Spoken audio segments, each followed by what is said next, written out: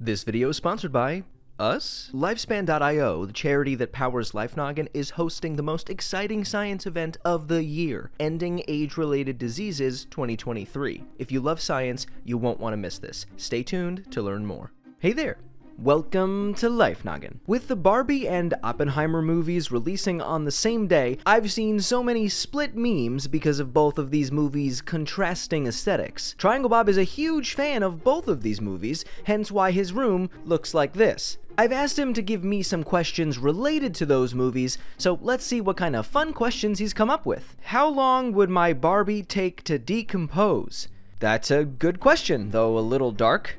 Grieg, do not throw that Barbie on the Barbie. I see the humor there, but that's very dangerous. The materials used to make Barbie have changed over the years, but today's dolls are made from a variety of hard-to-pronounce plastics. These include a compound vinyl head, EVA arms, an ABS torso, and PVC legs. While there have been some dolls made out of recycled plastic, the vast majority are made from virgin or newly manufactured plastic. This is bad news for the environment. Plastic waste makes up 80% of ocean debris, and of all the plastic that gets thrown away, only a small percentage, about 4.5%, is recycled. The majority, about 18.5%, gets stuck in landfills. This is because plastic is really hard to recycle and nearly impossible to decompose. Some of Barbie's materials, like her polypropylene and PVC legs, will take up to 450 years to degrade, and her ABS torso is the strongest plastic out there. It could take at least 500 years to degrade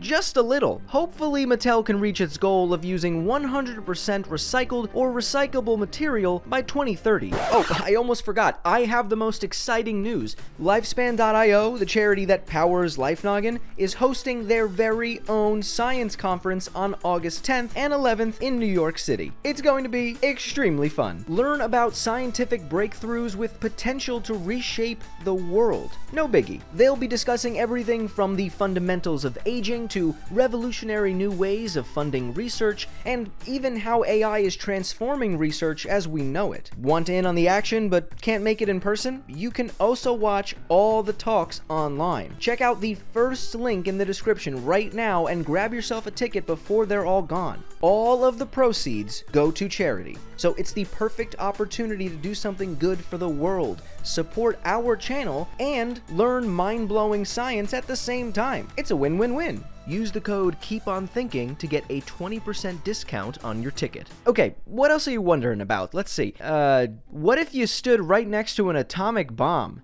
Oh, great, another fun one. Triangle Bob, I'm loving your thirst for knowledge, but the FBI might be diving a bit deeper into your search history right now. Atomic bombs use a process called fission to create a massive explosion. This is when atoms split apart into two or more smaller atoms. To make this happen, Oppenheimer's bomb used TNT to compress plutonium so densely that it made its atoms bump into each other and break down, resulting in an incredibly powerful explosion. When tested in 1945, the blast was equal to 21 kilotons of TNT. So, what would that be like for a person standing nearby? Well, as soon as the bomb explodes, everyone within 100 feet would instantly vaporize into a spray of atoms. All that would remain is their silhouettes on nearby surfaces. Has anyone seen Ken? He was just standing here a minute ago. Oh no. So, did you enjoy this episode?